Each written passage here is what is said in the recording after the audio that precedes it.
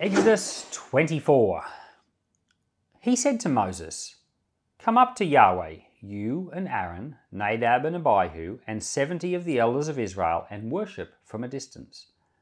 Moses alone shall come near to Yahweh, but they shall not come near, the people shall not go up with him." Moses came and told the people all Yahweh's words and all the ordinances, and all the people answered with one voice and said, "All the words which Yahweh has spoken we will do." Moses wrote all Yahweh's words, then rose up early in the morning and built an altar at the base of the mountain with 12 pillars for the 12 tribes of Israel. He sent young men of the children of Israel who offered burnt offerings and sacrificed peace offerings of cattle to Yahweh. Moses took half of the blood and put it in basins, and he sprinkled on the altar. He took the book of the covenant and read it in the hearing of the people, and they said, "We will do all that Yahweh has said and be obedient."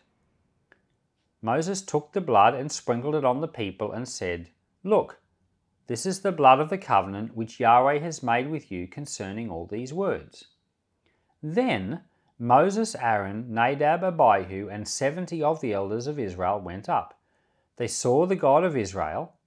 Under his feet was like a paved work of sapphire stone, like the skies for clearness. They didn't lay his hand on the nobles of the children of Israel. They saw God and ate and drank.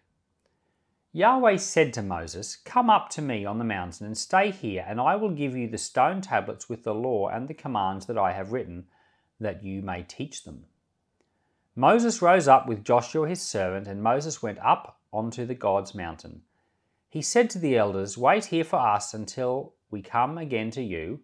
Behold, Aaron and Hur are with you. Whoever is involved in a dispute can go to them." Moses went up on the mountain, and the cloud covered the mountain.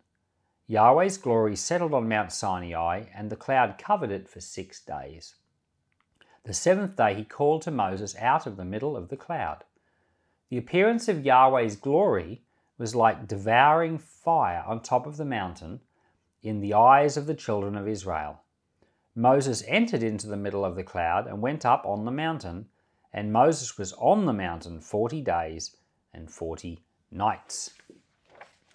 And we're going to learn more about Moses' mountain experiences in the chapters ahead. But what we've got here is God saying to Moses, "You and Aaron and your sons, Nadab and Abihu, and 70 of the elders come to me." And they went to him, and there was this experience where they had a meal with God. Now they couldn't, it says they saw God, but they could only see him vaguely, like as in an outline. And it says that there was a pavement of sapphire under his feet. So this similar description we see in Revelation and Ezekiel and other places.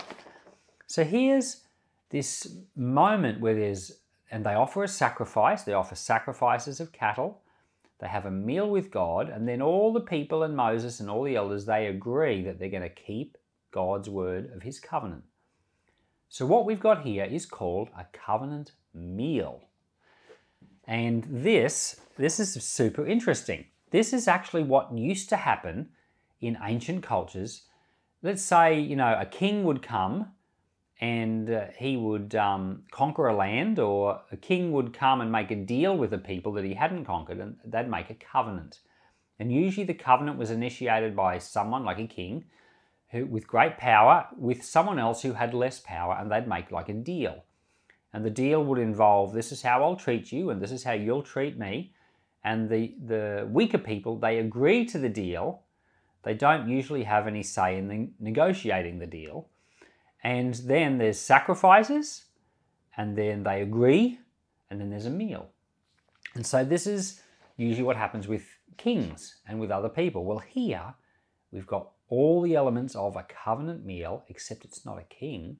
Well, it is a king, but it's the Lord. He is the King of Kings, but it's God. Now, when has a God made a covenant with a people? Well, it's happened right here. The covenant meal. God took Aaron and Moses and Aaron's 2 sons and 70 elders, and with all the people, he had a meal with them. There were sacrifices. They agreed to the terms. And so this is a very, very unique thing for a God in fact the only God, the God of the heaven and earth, to take a nation of people and covenant with them. This is how I'm going to treat you. This is how you're going to treat me. You're going to be my people. You're going to act in this certain way. It's incredible. And then you get to the New Testament, and Jesus is actually having a meal with his 12 disciples. It's the Last Supper. And he says to them, this blood is the blood of the new covenant. So he's making words with them.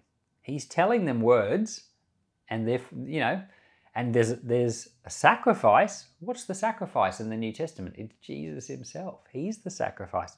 And there's a meal. So we see in the New Testament there's a covenant meal made all over again, the new covenant. And this time the words of the covenant are written on our hearts. That's what the book of Jeremiah tells us.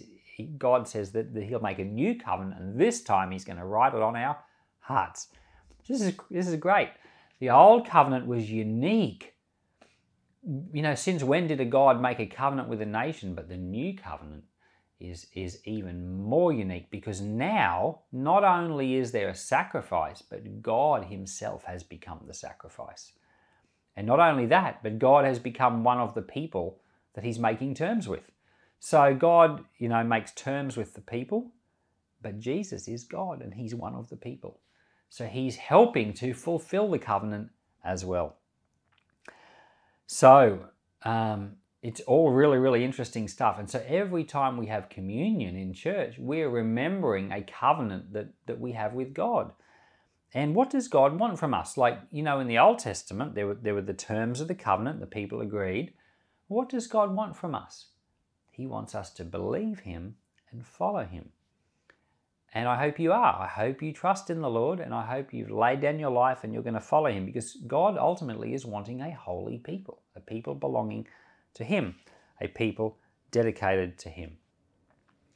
I think it's incredible, this snapshot. You see, there's a lot in the Old Testament, and when you start considering it, you find that God is in it so richly and thickly, and Jesus is in it too.